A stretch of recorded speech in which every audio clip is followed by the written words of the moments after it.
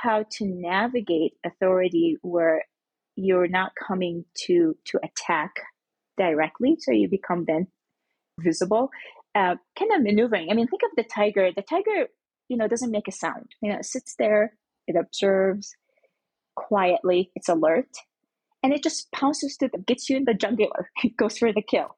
So if you're going to make a move, make sure your move is accurate, right? You're actually going to go for that kill because you don't want to, ruffle any feathers and find yourself in that turmoil position. So if we move with that consciousness and awareness, our movements are going to be like separated from a lot of the chaos where it's going to happen. It's usually when the movement is unaligned or misguided or premature or arrogant or unaware.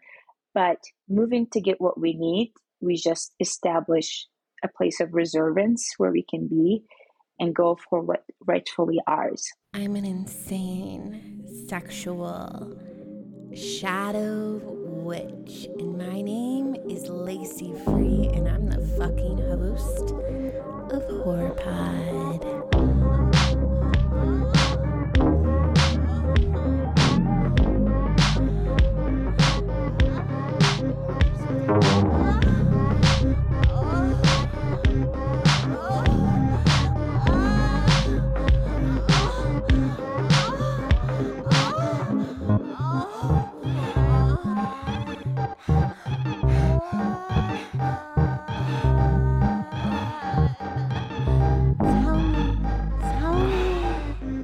Dirty little whore.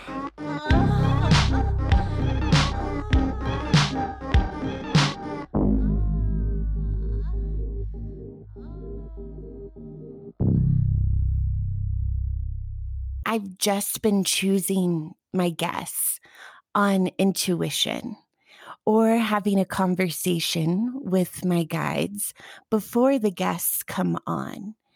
And a few days ago, I was doing a little meditation and a talk with my guides, and I was like, I'm not sure who the next guest is supposed to be. And then I felt like they showed me one of my past timelines, a memory of being in a yin yoga teacher training with you. And I remember in the teacher training, we were sort of having a sidebar conversation, and you were dropping all of this beautiful knowledge about numerology and how it was affecting me in my current situation. And now this was a very short conversation because we were listening to our teacher and learning from the rest of the class. But just in those few moments, you captured my attention. And when I started thinking about that in meditation the other day, I think it's really cool how your guides can bring up past teachers or past timelines as healers for the timeline you're currently on. And when I saw that memory of us, I quickly remembered how you and I would just pop up in each other's environments, or I would see you in what felt like the most random ways. But then looking back, I'm like, that was so synchronistic. And I kind of knew it at the time, but there was this sense that there was a lot to learn from you. The first time I ever saw you, it was just in a yoga class together at Samadhi. And I think I heard you talk a little bit then, and I was like, oh, she's cool. And then at that point, I was still in school and I was giving tours and I was doing a Christmas tour. And then so there was a driver on the bus, and then I was like supposed to wear silly Christmas costumes and take people around to look at lights or get alcohol, depending on who the guests were. And you were in the back seat on one of my tours because you were hanging out with the driver at the time. And and that was one of those tours where I felt like I walked in the tour with a completely shattered and broken heart. And I was like, how am I going to be a festive elf tonight? And you helped me. You were like this angel in the back seat, and even though we were on a Christmas tour, I remember you guys dropped me off at my apartment afterwards, and we sat in the bus as it was snowing, and you were talking to me about my heartbreak, and you weren't afraid to, even though it was a quick conversation, you weren't afraid to go to the darkness with me in those quick moments. And then we ended up at a yoga teacher training. So I've never talked to you for long periods of time, and I don't know you very well. I just sense your beautiful, powerful magic. And you started teaching yin, right? And you're still teaching, correct? Yeah. Beautiful. Yes, I am. Well, thank you for being here. Will you tell us all who you are? Yes, thank you, Lacey. This is amazing to even see you. I haven't seen you in so long, and I'm just always inspired and mesmerized by your courage and just your breaking like the mold and reinventing yourself and connecting in authentic ways. It's really inspiring just following you and what you do. So, and maybe it is just you in that bus as a tour guide. I mean, that's just how your energy is. And we've talked about numerology. You're a 7, and you're the world teacher, natural teacher that is able to convey to everyone the nuances of the hardship of living. And you're just that rebel spirit of yours that can just capture these moments and learn the wisdom. So this is really amazing. And I think just even bringing the word guides and tour and whatever just bring us really close to how we can channel each other, like you said, and just have this premonition or just the guidance for somebody beyond us to just direct us to where we need to go. So it's kind of nice that it just landed this way. So for me personally, I just got into this field through my own energetics. When I started to look closer into how I see the world, which was a little bit skewed than the normal person, seeing different vibrations and usually numbers. It's like, if you see that matrix, Neo looking at the grid of people as numbers, this is really how my connection to numbers became a lot more attainable when I see people in these vibrations, as opposed to the masking facades of who we are in our physical self and just our manifestation of how we present ourselves and so on. And as complex and beautiful that is, but I could never really relate directly. So getting into myself to understand the world on a vibration that's a lot more simplistic, more elemental, and just understanding that we are resonating with each other. And then when we understand what that vibration is that we have and other people, then we can actually start to navigate the interaction and the processes as we move together.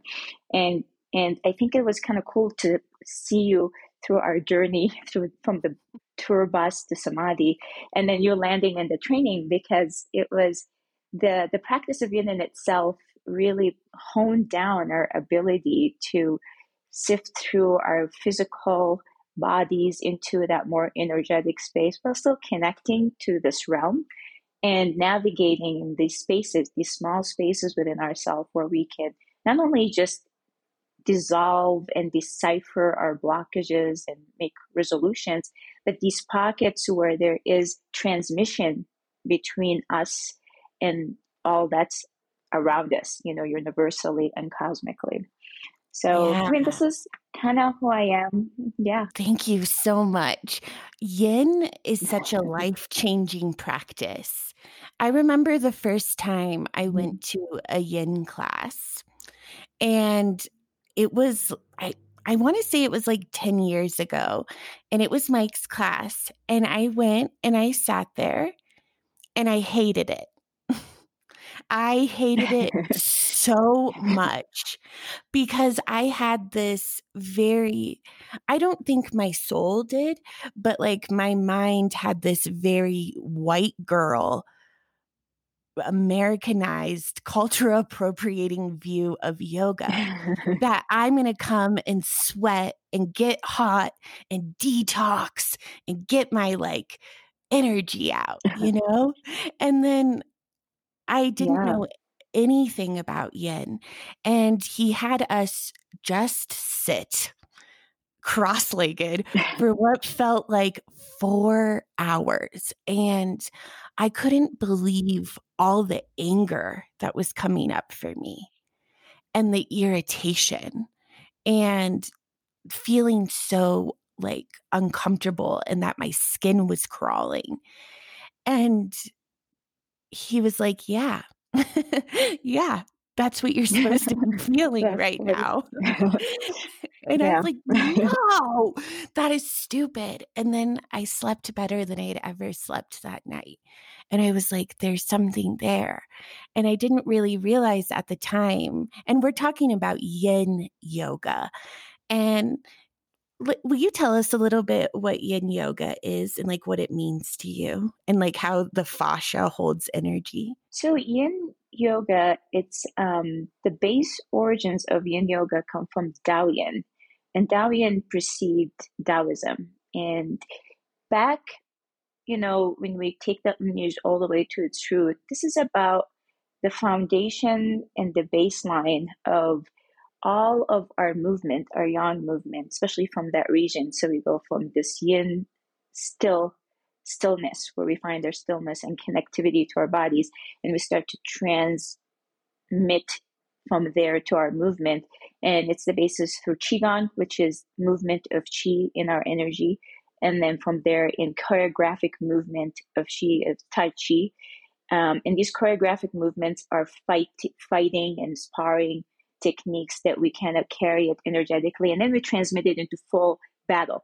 And so in the martial art realm, this is really the basis of all the energetic work, the healing work, also the connectivity to ourselves, to our purpose of why we're doing what we're doing, and especially as we battle the world individually, day to day, or actual real sparring or battling with people. There's always have to be a perspective of an inner place where not only that we are presenting our situation and ourselves in these moments of turmoil and challenge, but there's a purpose, and there's also a sense of respect and honor to the space that we're creating for these challenges. So Daoyin specifically is about bringing ourselves to stillness. And that stillness is not forced. We're not putting ourselves there, and it's conscious. And so the way we become conscious with the body in stillness is we sit in shapes and we sit in positioning that moves our body and connect us to, let's say, our vital organs. We start to, from that stillness, find that separation in the body, physical body mass that sits on the ground through gravity. And we feel that levity, like we're being, think of a balloon expanding, and then we're in that space. And within that space, we can navigate. And what holds us in that place is our fascia line. The fascia line is this network of tissue and material that holds the joints with the bones and encapsule the muscles. And this matrix of webbing that holds everything together in itself is a system of intelligence. That's where we hold our blockages physically, whether it's emotional or physical. And then when we find that suspension to expand within that system and that matrix, we start to navigate movement and we become more fluid. If we don't use this construct to hold us together in that levity space, we start to break down that tissue, and then it collapses in us up, and we actually start to age faster. So this is about how we can feel that buoyancy in our bodies, feel that suspension, and also find that longevity in our existence and not hinder the physical body, the muscle structure. Really help us tap into these areas to keep them healthy, to also purge what we don't need, and to sustain our livelihood so we can live longer, but not just live longer, healthier, and we can carry our physical body and not strain it. Completely. I think it's such an amazing practice because I feel like our fascia holds so much of our cellular memory. Like it holds on to our old traumas that we might not even be conscious of. And I felt like part of the anger and emotion that was coming out was literally the trauma leaving the body through yin. And it didn't happen Yeah. overnight, and it's still a practice. But yeah, it's one of my favorite, most beautiful practices that I wish every person in this country would do. I love what you were saying Yeah. about seeing frequencies and numbers. Do you feel like Yeah. you always saw them? And who were you as a little kid? Were you spiritual as a little kid? Did you see the frequencies then? And what does that look like for you? I grew up in Mecca, Saudi Arabia. So it was like a very, very holy city. My family, especially my grandpa, he would host pilgrimage. So every year there's like these like mass amount of pilgrimage that he would have, a number of pilgrimage that he will take care of, house, host, and guide them through the process of pilgrimage. And I think growing up in that very holy space, I was always connected to that vibration of something that connects us to something bigger.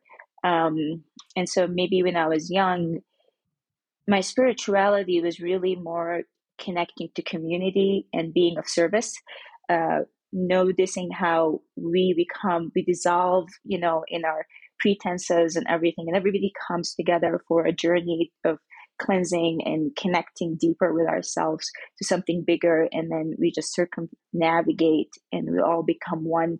So our entities sort of dissolve, the ego sort of dissipate, and we just become whole. So maybe growing up with that perspective, just feeling it, living it, as opposed to try to understand it and just growing up in it and become it. As I start to see the world, when I got more older and maybe left, Saudi Arabia and came here as an immigrant, it was very different to be identified as an individual, but different than others, or I didn't look like everybody else. Where maybe the way I grew up, when I saw people in general, we melted together from that end. It was always just, this is who we are. We're just beings, and there's not really that much difference in our physicality until it came out of context, and that was very physically. So it made it really hard for me to navigate, when I came here, interpersonal relationships and just people in general, because there was categories. We were categorized and we were put in perspective. So I think maybe then tapping into that spirituality with a tool that helped sort of dissolve these barriers that we have, or separation of like, I'm this color, I'm this race, I'm this sex, and all of that. And then just have more of a universal way to connect to everybody. And I think numerology in general sort of popped up more as a vibration.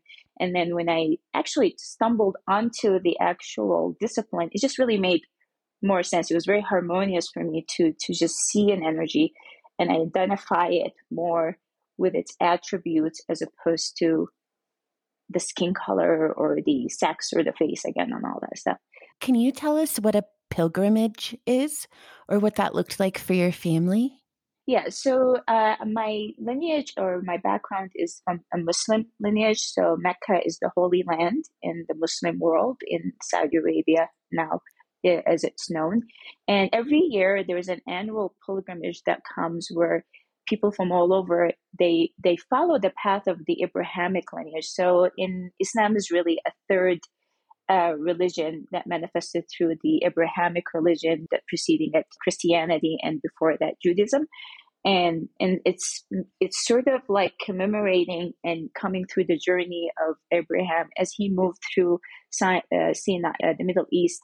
And in the Muslim version, he descended into Mecca to set the position of the Islamic or the Muslim place of God to worship. And it was not until further down the line with the coming of Islam through Muhammad that became the place of it.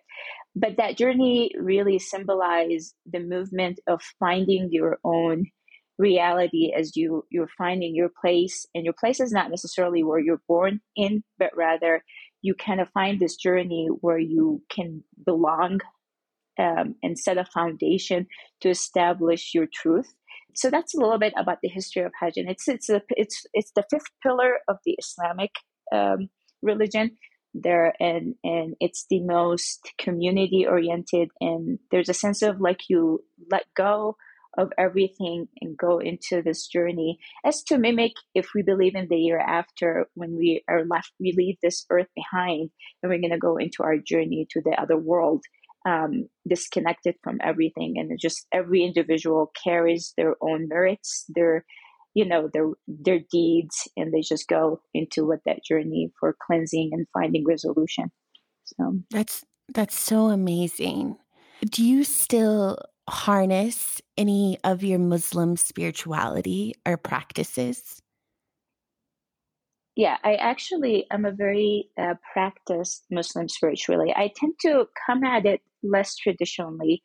Um, More so is just how I can connect to it more from the spirit of it, more closer to Sufism, which Sufism is just taking any context and looking at the ultimate source, which is coming from a place of love, loving ourselves and finding the source of where we came from. So yeah, I do practice. One of my favorite of all the pillars is actually fasting is during Ramadan, which is actually going to come up in April starting this year. And so we follow the lunar calendar, and the lunar calendar is offset 11 days from the solar calendar. So every year the calendar moves 10 days backwards. So the seasons kind of change with these practices through time. Ramadan now is like around spring, and let's say 5, 6, 7 years, it will be into winter, and it starts to move around. But fasting is also one of the most that I personally find a connection ever since I was young. I started fasting when I was probably like 5 or 6, just because it just really called it, that practice called on me, even though, I think my parents were a little bit alarmed, because you go from sunrise, you don't eat from sunrise to sunset. So that's a long time. You don't have water, you don't have anything. So it's a long journey for a young person. But I always thought by eliminating all these outer distractions, there was a sense of just connecting to your essence and hunger and being thirsty, or urges, they're fleeting. And when you know that they're fleeting, and you can just sort of tap into a place of like more serene and stable, it's really pretty much how the yin practices in a lot of ways, because we're separating ourselves from all the outside distraction, and consciously deciding we're going to be positioning ourselves here, but we're not necessarily completely disconnected, and then just sort of dissolving all these connections and barriers without forcing them, and just being with ourselves, Yeah. Yeah. I've witnessed friends practicing Ramadan, and the fasting, it looks so challenging, because as Yeah, it is white actually. and like white America, eh, so I can speak for my family. I feel like instead of feeling their emotions and dealing with their pain and dealing with their trauma, we were taught that we were taught to escape. We were taught to work really hard and escape through food, to consume more, to drown out our own feelings. And it's like a subconscious thing we were taught, but I feel like it was very drilled into my family's head, and that life is hard, but you can experience sweetness through the external environment. You can experience sweetness through food, through pleasure. And not that anything's wrong with pleasure, but it's so crazy what can happen when you clear the slate. And Yeah. something that's coming up around the fasting, and what you said when I first asked you about your spirituality, you talked about being a young person in service. And I think that's something like new age spirituality is missing a little bit from my perspective. Is a lot of us talk about manifesting and creating abundance, but I feel like internally, or it seems to me that whenever we manifest something, we also need to give something up or let something die before something can be reborn. And it feels to me in that part of service is like giving. It's giving something up. It's extending. It's clearing our slate a little bit. And there seems to, and I don't know if this even makes sense, but there seems to be a correlation between fasting, because it's almost like sacrificing, and service is sacrificing. And to sacrifice is sacred. And when we sacrifice in service or in fasting, I feel like we make room for the magic to come in. Yeah, I really totally agree. And I really like, you bringing up specifically the word sacrifice, because it can be really scary when we think of sacrificial anything. It seems like there's a part of us we're going to give up, or something about us in one way or the other, we're going to have to put up front for something to come through. And a lot of time, that's really where I feel like we want to control that, because we want to figure out what we want to give up. But the truth of it really is, in the practice of like connecting it with fasting, when everything is sort of like by choice or put away, you can see it from a different perspective, from an outside perspective, including things that are essential. I need water to survive, or I need food.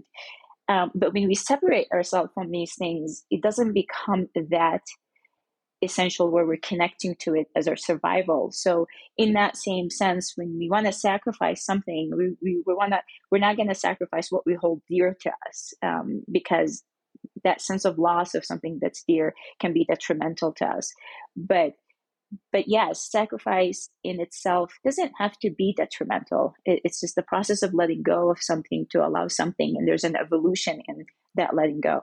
And in all holy practices, or practices of self manifesting, and creating that space within ourselves, as opposed to just creating it outside of us, we have to empty our container somehow, because in that emptying of our container to become an empty cup, then we can receive what we need to receive. So yeah, exactly. I have friends in West Africa who are practicing Muslims, and whenever they, and I don't know if this has anything to do with their religion per se, but whenever they are praying on something, they go into fasting. Or if they start a new voyage, or they move somewhere, or they start a new job, they may pray for 3 days and fast from sunup to sundown. And when I'm going through something, they're like, Lacey, fast and pray. They're like, it works. Why are you putting yourself through so much chaos? Just fast and pray. You'll be fine. And at one point, they fasted and prayed for me for a few days. And just their prayer from so far away brought so much healing in my own life. The fact that they sacrificed for their friend that alone was such a teaching moment for me, that we can sacrifice for each other and bring healing to our friends, even if we're not next to them, because it's energy. Exactly. And then, when we also get to that sacrificial place, we know there's a source that's non-depleting, and that's part of when we give it up, so we can give more of it. It's like finding the source of where all the wells and all the water sources come from. And so it's never ending. It's not just as the river goes far and stretches, and we're so concerned about that part.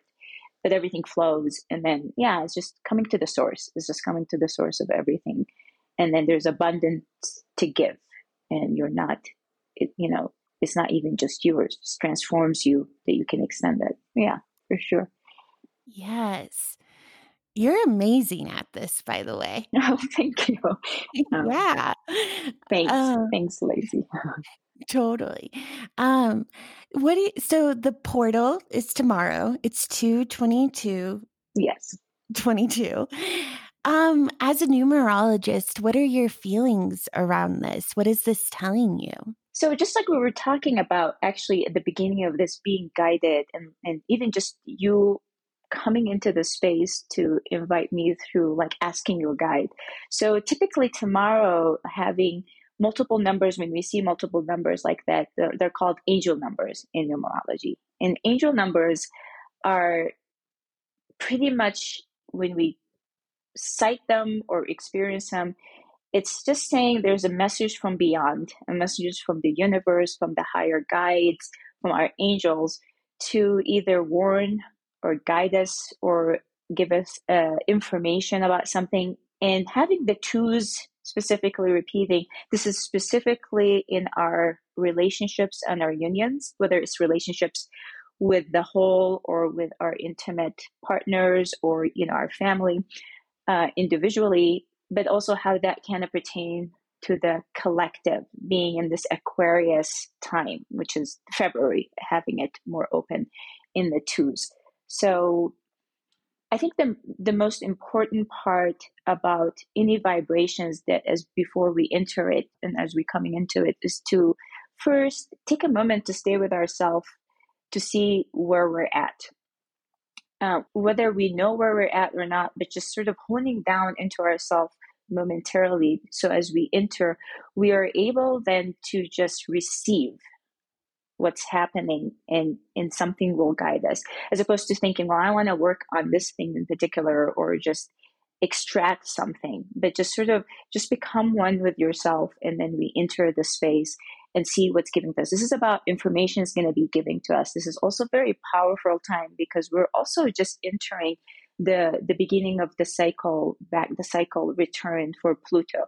And Pluto is about death and destruction and power, but it's also about transformation. So if you take those two together, combined in this day specifically, where it's about our relationship, we're going to look at a lot of depth in our relationships where it's not necessarily about what we need to do to make them work, but what we need to know if it's not working, more say. And having it also being a palindric sort of number, that means they're opening equally to two outcomes, and any of the outcomes are going to be the correct outcome. So there's no favoring. So it's going to be a tough time, but also a transformative time. So this is not to scare anybody about, oh my gosh, my relationship, but coming to a transformation or a death of something or a demise, it doesn't mean a separation of the union itself, but maybe the habits that we're in, what we're holding on, a falsified existence that the structure needs to break down to kind of get to a core base where it's more sustainable. And it's going to be more with clarity, and we know why we're in it. But because this is a numerological vibration within ourselves as well, this is about being on our path. This is about actually having the right footing in our path. And it's going to expose how well we are or far off we are from just being in our path. And sometimes it's scary because when we start to connect to our path, it might not mean that whatever is hanging around or we're hanging around with is actually aligning with our path. So we need to just get into it with a sense of calmness within ourselves and be open to what the information is giving to us. And the information is not some magic explosion. It's really of how much each individual is willing to receive. We can go through it and it would be just a normal day. And you can go through it and it'd be a complete transformation that only going to come the next time. It's going to be at 2222 where we have that vibration. So it's going to be a long while if we live through that time. So it's really our choices of what we want, and there's no right or wrong way. And it doesn't have to be something has to happen or not. But these days, usually they're always lined up in the calendar that we are associating ourselves through our existence, through our birth dates. So in numerology, there's a sequential movement of my entity in number through this calendar that brings all these days that marks the sequential manifestation of what's happening and cycle from year to year, from year to year. So mathematically, it's just about energy moving sequentially. And then it's not really about predicting anything, but knowing that this cycle comes and they're going to be the ups and the downs and these magic numbers happening here and there. And how can we ride this roller coaster of life, but we want to ride it rather than resist it or go against it or feel like we're holding on to dear life. We just want to ride smoothly through the ups and downs of everything. Yeah, and that makes so much sense to me, especially just in this time in the world. Around the new year, I was getting a lot of messages that to move forward, because in my opinion, we're going through a death process of an old world and a new world is being created. And we're sort of in this in between space right now. But this energy of the new world, to go in it and to, and do you believe in ascension? What do you feel about ascension? I guess it depends on how you're defining ascension. And like, Yeah. when you say ascension, what is it? How are you connect? What are you connecting it to? I guess I don't really know. I should delete this part. um, I Well, I it's think interesting, but yeah. I think we're Well, how do ascending you relate to to, ascension?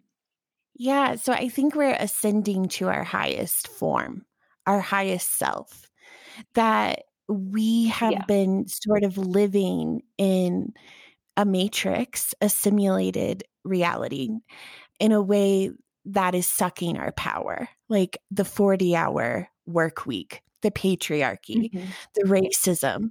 All of this exists as a messenger that we are not powerful. And by the matrix telling us we are not powerful, we subconsciously believe we have to give our power away. And by giving our power away, we're sort of releasing the reins and no longer becoming autonomous beings that create our own reality. So to me, ascension is moving up in higher dimensions, in higher frequencies, to become an autonomous being that is more aligned with our highest self and our soul essence. This all just sounds like a bunch of bullshit words. No, but But I think no, it actually doesn't. And I think, yeah, yeah, I think from that sense, yes. And it's actually funny because talking about, as we were talking about Pluto and Pluto's energy, this is about really breaking these archaic foundations, these old way of thinking. And breaking these structures. And because of the twos, and the 22 is the master builder energy, this is also building the correct platform, the correct structure that can hold us in our interpersonal relationship and our relationship with the collective. So I think actually it's just it's ascending or leaving, the matrix of this, that we can, constructed to move around, but then all of a sudden, within that construction, you're just moving around to assist us to move around. We just sort of became it. We became the grid. And so with these moments in movement of energy where structures are breaking apart and moving, and there's a death of something, it's exactly really that. So when everything falls apart, we're going to have to ascend, we're going to have to lift, and there's have to something that's going to lift us up. Otherwise, our demise is really very pretty much happening if we don't have that levity to pull us up. So yeah, yeah, yes, definitely, it's how can we well ascend? said. Yeah. Well said. But yeah, I It, think it was really fitting. I think it's the right word actually for what I was trying to put together anyway. So thank you for bringing it up. I wasn't really sure about it until I was like, oh yeah, that's exactly it. This is it, ascending. So it makes and sense. And I don't think I'm normally stumped on that question. I feel like I talk about ascension quite a bit, but I think this is the energy of redefining. We're redefining our Yeah. spirit. Like, at least I am redefining some of my spiritual concepts right now, redefining my energy in the collective, my energy in the world. And it feels like this year is a huge year for redefinition. Who are we without the matrix? So much of us, our identity comes from our job or our partnership or our role in the matrix. And if that crumbles, who are we? And I've had a lot of people in my realm really struggle with their identity right now. And some are sort of crashing down a little bit. But even when people crash down, that sometimes the crashing down is the greatest tool for ascension. You like crash down before you can rise up. But I was saying all that because you mentioned the energy of receiving, Yes. and And you talked about how 222, it might not be much for anyone, but if you're willing to receive, it might be totally shifting. And I feel like a lot of people I work with, especially feminine people, they tell me over and over again, I don't know how to receive. I can't receive. I can't ask for help. I can't receive pleasure, sexual pleasure, connection, gifts. I just don't know how to receive. And I had a light bulb moment when you were talking because you were saying, and it brings us back to the energy of fasting or letting something go before you can receive. And I'm like, oh, there's times in my life where I don't receive. And I think it's because my cup is just so full. And I didn't even realize that's what it was. I thought I was unlovable, and that's there too, or, insecure or whatever those darker feelings are. But I'm like, no, I was overstimulated. My schedule was too full. I wasn't sitting in silence. I wasn't letting go of anything in order to receive. So that might be a little repetitive, but that was just a huge light bulb moment for me. So thank you for that. No, that's kind of really that's a really deep uh, positioning, because when we look at these concepts, sometimes they can be a little bit confusing to see from which angle we're coming at it. So to be able to sacrifice, it doesn't mean necessarily we want to be self-sacrificial. So so we're not, and also to be in service, it doesn't mean that we lose our sense. So we're sacrificing ourselves to be ourselves. So we're filling up our energy to service other. But for everything we're putting out, there has to be something that we are also gaining, and we're also balancing out. So self-service and sacrifice can only happen when we are fully contained in we're saturated sort of in ourselves. So if you look at like the glass after we empty it, we can't go in it with an empty glass to sacrifice and to be of service. We have to figure out what is it we need to fill. And that could be really circumstantial. What we need to fill exactly, what's that dose, how many ounces for the service that we're doing, so we can sacrifice part of ourselves as we give it. But there's a return. So there's always like an equation of give and take. And sometimes when we're lost in service and lost in self-sacrificing, we become very sort of, now this is like, it's an expression I'm going to use, and you can cut it off if it doesn't sound right. But think of like a rag that's cleaning and doing whatever. But the rag has to be itself cleaned after it cleans, right? For it to be able to clean some more. Okay. But also the rag, if it's not maintained, it's going to have holes in it and whatever. And even though it's cleaning and that service is happening, it becomes more like a wasteful product.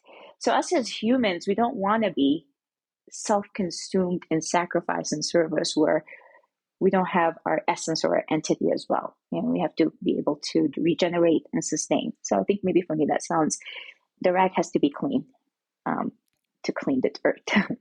You can't clean it while it's dirty, but Yeah, that is so. I like how you brought up the equation aspect. You give some to receive.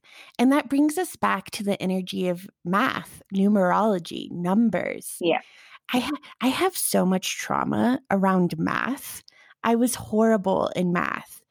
And my mom was very physically abusive if I didn't get all A's. And then I ended up with a really weird math teacher who was really not great. No.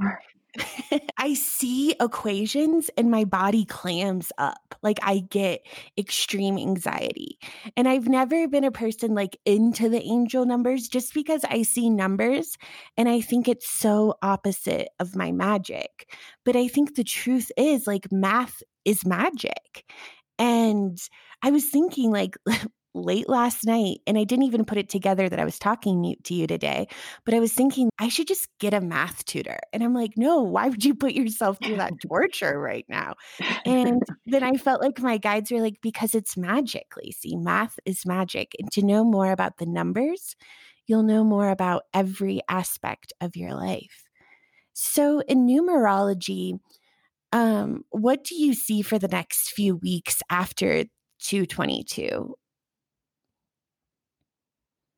So 222 is really gonna sort of set up that interpersonal relationships with ourselves and our surrounding and our loved ones and put that in perspective. So, and we're still at that last lag of winter right now. So we're really hitting the last more dreamy world where we're like in our RPM sleep through Pisces, where we can imagine what world we want. So really, if we go take this energy and go into this imaginative world, this is where we can really break all the boundaries. Talking about restructuring and putting new platforms and redefining through the energy of Pisces. That's not only it's imaginative and it's out there and creative, it's also healing. So we go through this time, whether we're purging and or we're questioning or reaffirming, all of this causes a lot of emotional turmoil, and there's purging. Ourself needs to come out to the surface. We're exposing. So the best thing to do is to sort of lay around like like the fishes, kind of move around and then swim in that tranquility of between sleeping and waking up as we oscillate and create and that dream reality that we want to manifest it as spring comes the following as we start into the next month. So finding our dreams, connecting to ourselves and allowing ourselves to be in that sweet spot where we're just enjoying those like last moment of our sleep. We want to wake up, but we're still lingering, just kind of lingering in that moment and just really appreciating it. And like I said, going through tomorrow is just a day and nothing about any energetic whether numerological or astrological really is going to do anything. But everything will take some note. And that note can really depend on when that manifestation within ourselves or realization happen, and it will click. As we meditate through this time, we're going to grasp our information, and our information is going to be timely to when it needs to happen.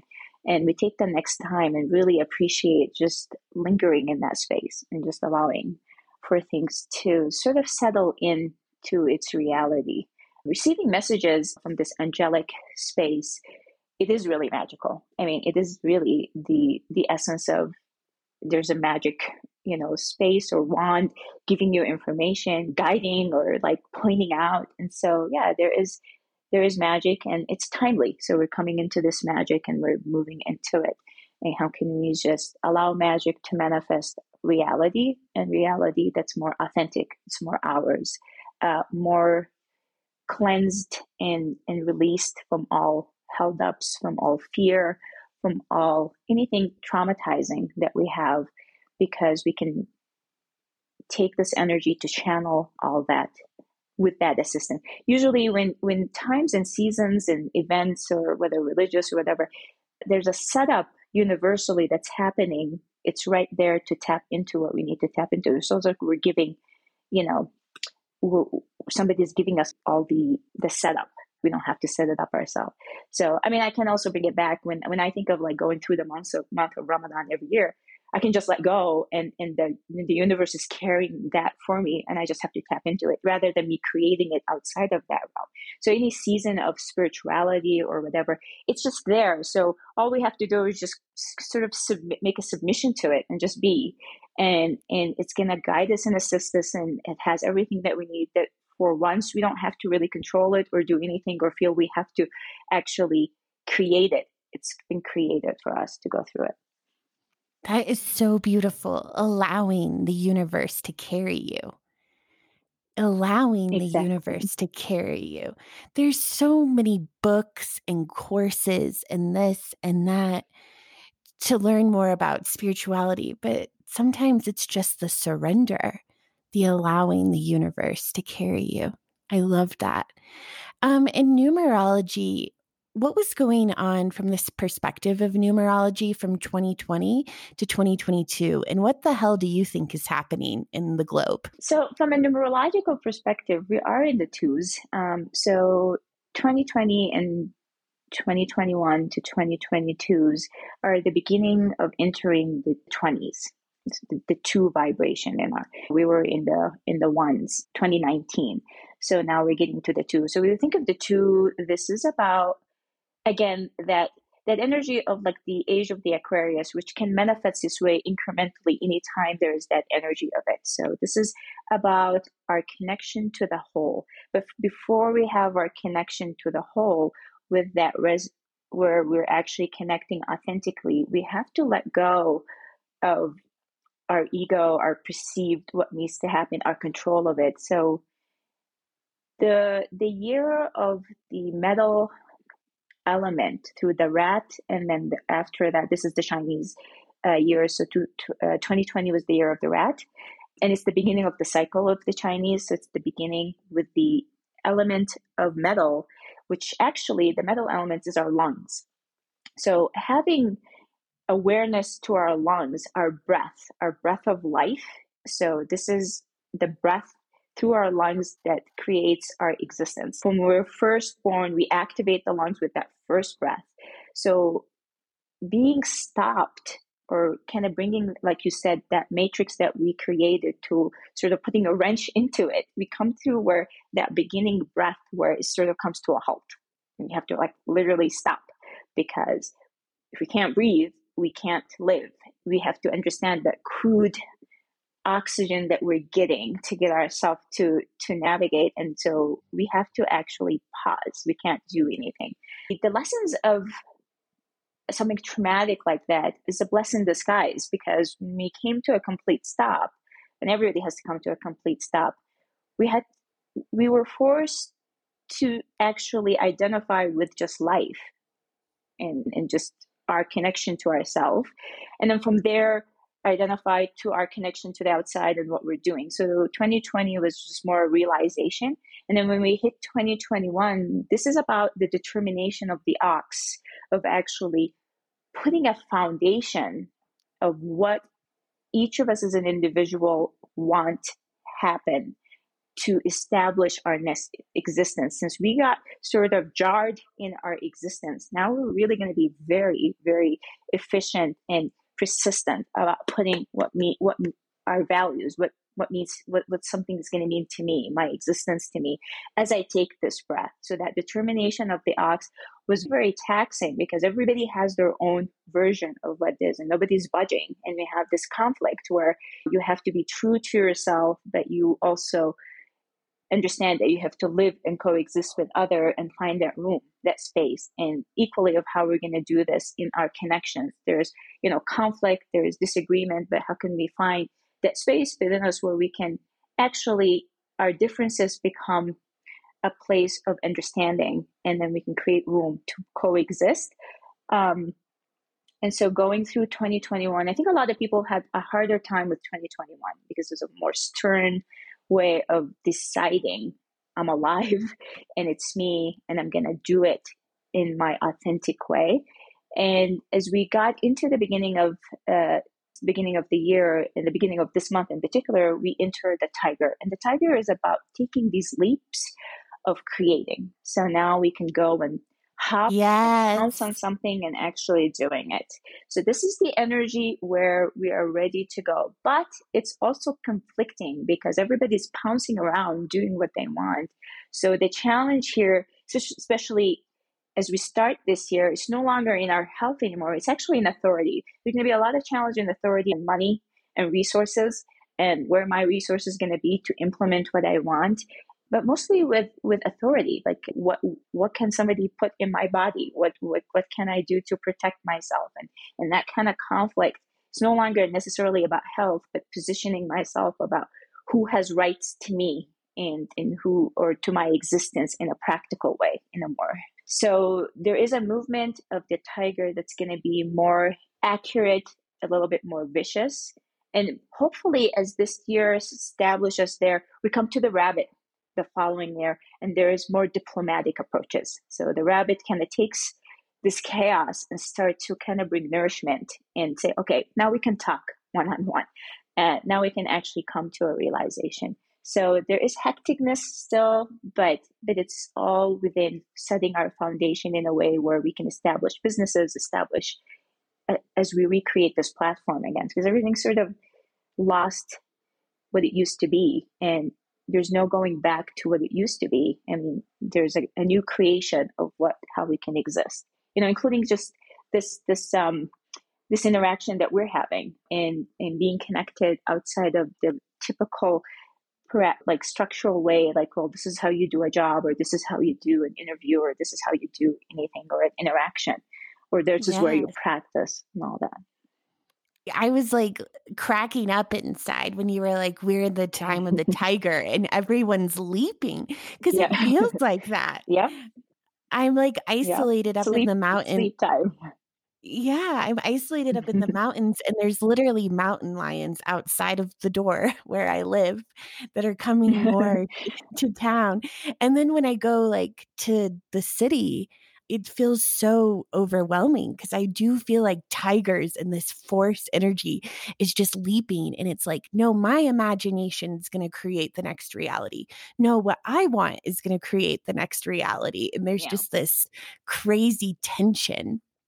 But I like what you're saying about the rabbit coming in next year, because I see rabbits as also a symbol for fertility, for new life, birth, growth. Could you say more about like numerology and the energy of authority and resources? And I know a lot of people are scared about that right now. How do we mitigate that? How do we navigate in this fear of money or lack of resources, or what's going on with these authority figures right now? So when it comes to numerology in placement of like, how can I take a vibration and understand how that correlates with me as an individual, knowing just our vibration numerologically can help to know how we can establish our right container. So we're not taking more than what we need, and we're not also allowing others to take what's ours. So numerology can be helpful in understanding, for example, Lacey, you're a 7 in numerology. So if I look at you as a quantity, I would think of a 7-ounce cup. Okay. And that's how that's your container of energy, right? So it's going to fill up to 7 ounces. So moving where this is also an opportunistic time for us to leap and actually financially ground ourselves and whatever, is really to restrain ourselves from taking more than what we need. Usually conflict happen, whether it's through authority or somebody who is controlling my money or whatever, if we're tapping into where I'm taking advantage, or I'm going to be a little bit greedy and just stash, because coming out of like that place where we felt like we were deprived, it might be like an opposition where we feel like we want to overcompensate and we want to take more because for these rainy days that might come, that because now we can anticipate it because we just came out of it. But finding that balance of only taking what we need as opposed to more or less than what we need, and understanding what that means to us. And that really then connecting ourselves to a little bit more authentically to our authentic self, or our ethical compass as we move around, and also finding that compassion that we are individual and there are others around us, and this one loaf of bread can fit exactly that many people, and I want to just grab. Not becoming greedy or less compassionate about what's going on. And also, when we think about our position with authority, we have to authentically hold our ground from a deeper place. So we're not just fighting resources. We're saying, I want to establish this perspective for myself that I worked so hard in this time that was taking for those 2 years up to this year. And this is my core belief. This is what I want. And know how to navigate authority where you're not coming to attack directly, so you become then visible. Kind of maneuvering. I mean, think of the tiger. The tiger, doesn't make a sound. It sits there, it observes quietly, it's alert, and it just gets you in the jugular. It goes for the kill. So if you're going to make a move, make sure your move is accurate, right? You're actually going to go for that kill, because you don't want to, ruffle any feathers and then find yourself in that turmoil position. So if we move with that consciousness and awareness, our movements are going to be like separated from a lot of the chaos where it's going to happen. It's usually when the movement is unaligned or misguided or premature or arrogant or unaware. But moving to get what we need, we just establish a place of reservance where we can be and go for what rightfully ours only, and not anything else. So you say I'm a 7. What are you? So my number is an 11. And in numerology, there are a couple of, so double numbers are called master numbers, where triple numbers, we call them, they're called angel numbers. So master numbers are typically 11, 22. And sometimes people would take any double number, 33 and 44. But these vibrations of the master numbers, so if I talk about my numerological manifestations, my day actually, your day is a 7. So you're born in the 16th. 6 plus 1 is 7. That's your day. So you're a 7-7. And your life path, if I add all of your digits, I'll come with one single digit if I add every digit to a 7. So you're a 7-7. So you're very aligned. Your tool is aligned with your path. So you kind of see the world in sort of one scoop. Just your day line up with your path. Your tool is equipped to put you on your path right away. You don't need sort of a secondary perspective or pathway to get you back to your tool. So I look at your day number and your life path number similarly to how we see our sun sign. So you said your sun sign is Virgo, but then your rising is Virgo. Again, you're in alignment. So your rising really resonate with your Virgo. So you see the world from a Virgo perspective in your lower realm, in your higher realm. So your 7-7 act equally. For example, my rising is Aries. My sun is Sagittarius. So my rising has a different nature to come up, and then I can land into my rising. Okay. So my day is a 7, just like yours. So I do understand learning through sacrificial aspect, how to be a teacher of life in my lower realm. But that's not my purpose as it is yours. My purpose actually is to guide guides and teachers. So because I learned through life experiences, my manifestation and my life path is an 11. And 11 is just a guide. The person who sort of splits out from the 1 to the 9 and becomes 2 parallel ones. So there's a vortex of opening, sort of thinking of the event horizon, the opening of the black hole, which sucks everything into the other realm. So at that opening is where the 11 sort of stands, where you guide. So things are coming in from one realm, and you sort of help direct it to where it needs to go to align to the next realm, because they can't see what's happening, and vice versa. So my path here is to guide, and I guide by understanding life nuances. For example, in my path, I would have to have both my parents passed away. I married, I divorced, I had a job, I lost my job, I had kids, I'm not married anymore, or just, things kind of breaking down and moving. And so I had surgery. So when I have these incidents, I understand living life in the highs and lows and rising. And so then I can guide people to find their paths. Not really what to do, but to find that alignment. So we're going back again to numerology. When we understand our path, think of that roller coaster line, our line of roller coaster where our ride is riding it. We're on that path. We're not jumping into back and forth. We're not pretending we're thinking we're riding this particular ride, but we're in another ride in another path. So the bucket where we're sitting is somewhere else in somebody else's path. We just need to know where that bucket needs to, what roller coaster. So we're sitting in the right one and riding our path. So our path lives are our paths where we move, and we have to accurately align ourselves there. Because not only for ourselves, because if you don't align ourselves in our path, we start to hinder other people's paths. And that's really where it becomes more problematic, because we're causing turmoil and havoc, and then we become karmically responsible to it. and then it will chase us. And that what that means is the universe start to try to push us back to where we need to go.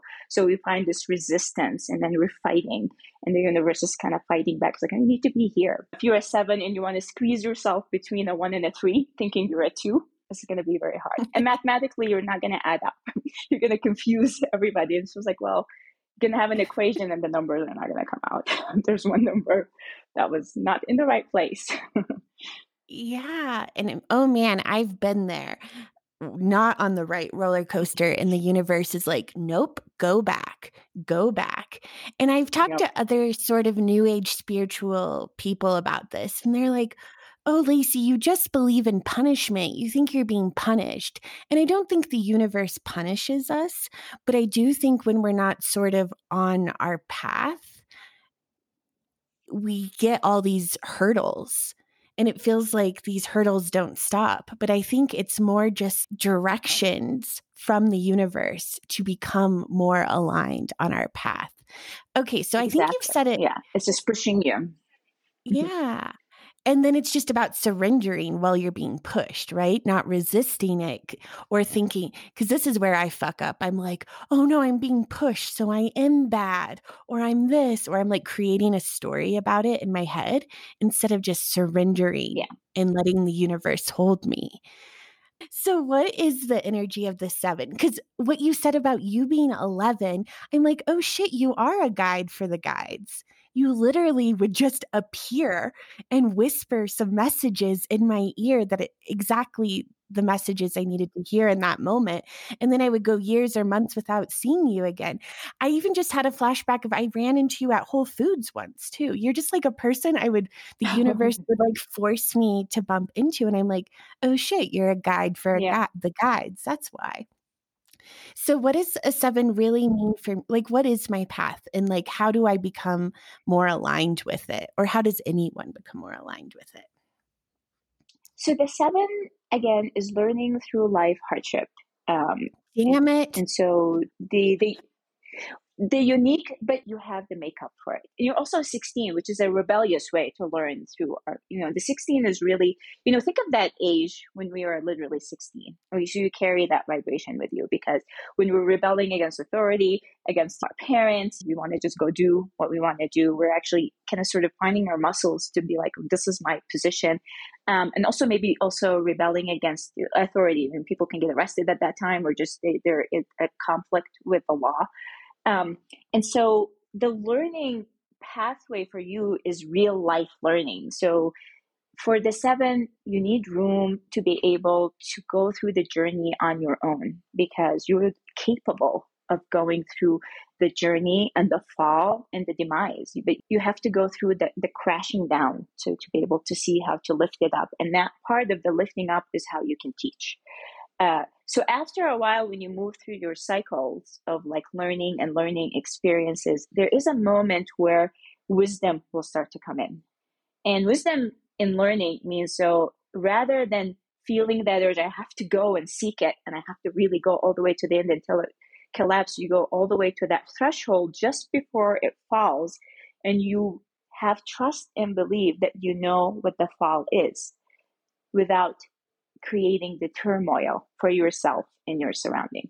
And then when you are able to master that position, then you can then that's your role as a teacher, because then you see people cycling and you can help them find that threshold where they can stop and they don't need. So that term that you use is interesting, where it's like, self-punishment. Somebody told you that. The essence of it is kind of true, because you're kind of sort of self-sacrificing, and it is. You have to go and feel the bump so you can come up. And, the bump is always going to be different. But the perspective of all the bumps are the same, and wisdom is finding what that is. So your pathway is hectic as it can be. There is a point where you stop going down there, and then you have a profound existence where you'll become people would seek you, because you start to bring people's energies and their life paths to that threshold. And you just know what that is, because you literally physically went through it. And so, but to come back. And teaching for you is really the essence of the seven is teaching through life experiences. The ultimate teachers, conveying real truth, not even guiding or abstract truth. There is essence of all of that, where you're really just kind of laying it out the way it is. This is what it is. And people will always receive a seven, because there's a humbleness to that energy that's very taxing to itself as well. When it finds that place of wisdom, that you're not going to find people really questioning what you're saying, because it's not only just it makes sense, it resonates to that degree to people's experiences. Yeah. So Well, having these modalities are perfect. Yeah. yeah. Yeah. Well, good thing Mhm. I started choosing my tumultuousness in the womb. So hopefully and it's Yeah. interesting how you say like the threshold, because I always talk about how I navigate through life is by going really, really close to the edge, like so close to the Yeah. edge where I feel like I'm going to fall off and I go, oh my God, I'm so scared. I'm so scared. I don't know what's going to happen. Ah, and then I jump. And I've been describing that lately Yeah. is now I'm so confident in that, in catching myself and levitating back up. Yeah. But I never thought of it through a numerology perspective. Numerology. Yeah. Mhm. Yeah. It lines out numerology. There's a lot of modalities that gives us that perspective in more broader way. I think numerology is a little bit more pixelated. It's like, that's it.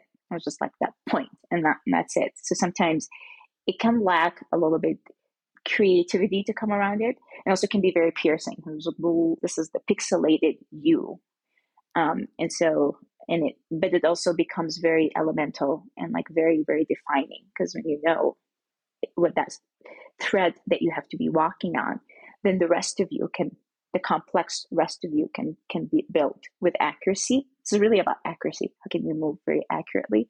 And numerology really help us find that vibration within us too, so we can connect accurately and be with ourselves accurately. Oh, I love that. And as soon as we make that alignment within ourselves and we set that intention, it's amazing all the things popping up that are uniquely what we needed to know or meet, and the people we have to talk to and everything. For Yeah. me personally, I always looked at what I do in a more simplistic way. And sometimes even just when we met, when you meet a person, and I don't have to really think about information comes, because as in that position, I'm not trying to be the guide. I am just that. So flow of information in interaction, when you are always put within yourself with that vibration within yourself, where you've honed out and tuned out who you are, you're more polished, you just move being your vibration. So if I meet somebody, whatever, I just interact, and within that interaction, it's almost at 100% capacity. What needed to come out of me and what they needed to receive was exactly what needed to happen. And to get myself to 100%, that takes a lot of discipline and a lot of self-awareness from my part to be able to transmit what I need to transmit, and have people receive what they need to receive. Because it's like a formula that we put. All of us, we have the ability to do that when we start with ourselves, and then we start to move, and ourselves really become the conduit that brings everything to us. Again, we go back to how can we receive, including as we enter tomorrow, how can we just align or have just setting the intention to receive what we need to receive, and just go through the day, we will receive what we need to receive. And we don't have to really do too Yes. much. Yes. Thank you so much. How can You're people welcome. find See? Yeah, it was truly amazing reconnecting and hearing your magic. How can people find you? And you're doing like online yin classes, right? So could people come and join one of your Yes, classes? definitely. Yeah, so I teach yin yoga Mondays and Fridays, 6 to 7 a.m. Mountain Time. People can use my email, and email me to get access. And this is a Zoom class, and they can get access to my Zoom. So my email, I don't know if you want to write it down, or I can just voice it out. can It's share my it. first name. It's K. Okay. Yeah. So it's Haula, my name. So my name is Doe, but it's also Doe is the meaning of my name, and it means Haula in Arabic. That's what it means. It's a doe, a female deer. So it's KHAWLAH, and then M, which is my first initial of my last name, which is Munshi. So Haula M at yahoo.com. And please contact me for the class. I do also energy composite readings. If somebody's interested, also you're welcome to email me for an energy composite to get your numerological, pathway, astrology, Ayurvedic, whatever that is. As we were talking, how could people connect to their life paths or having a diagnostic over it they need to be. So either of those. But the yin class specifically, it'd be really cool because the teaching, it comes from a Taoist perspective. It channels a lot of all what we really talked about. My class today, this morning, we really were talking about all of this as the theme of the day of tomorrow. So it was all interconnected. So and thank you a lot for just reaching out. It was really a beautiful birth of I was like, oh, it's Lacey. And I follow you, I see you here and there. I'm always just, I just admire who you are and who you've become and just the person that you are. And just, I'm always just oh, just this cool, badass woman that I was just really happy that we crossed paths. And so when you reached out, it was really amazing. So I'm just glad to see that you're well, and I'm just wishing that your life and your endeavors are all filled with joy and magic for you. Thank you so much. It was truly, this was such a gift, and I definitely want to have you back on. You can book a reading with me at lacyfree.com, or you can sign up for the Patreon at patreon.com/lacyfree. I hope to see you there. Who are the witches? Where do they come from? Maybe your great-great-grandmother was one. Witches are wise, wise women, they say. And each and every one of us are witches today. Thank you.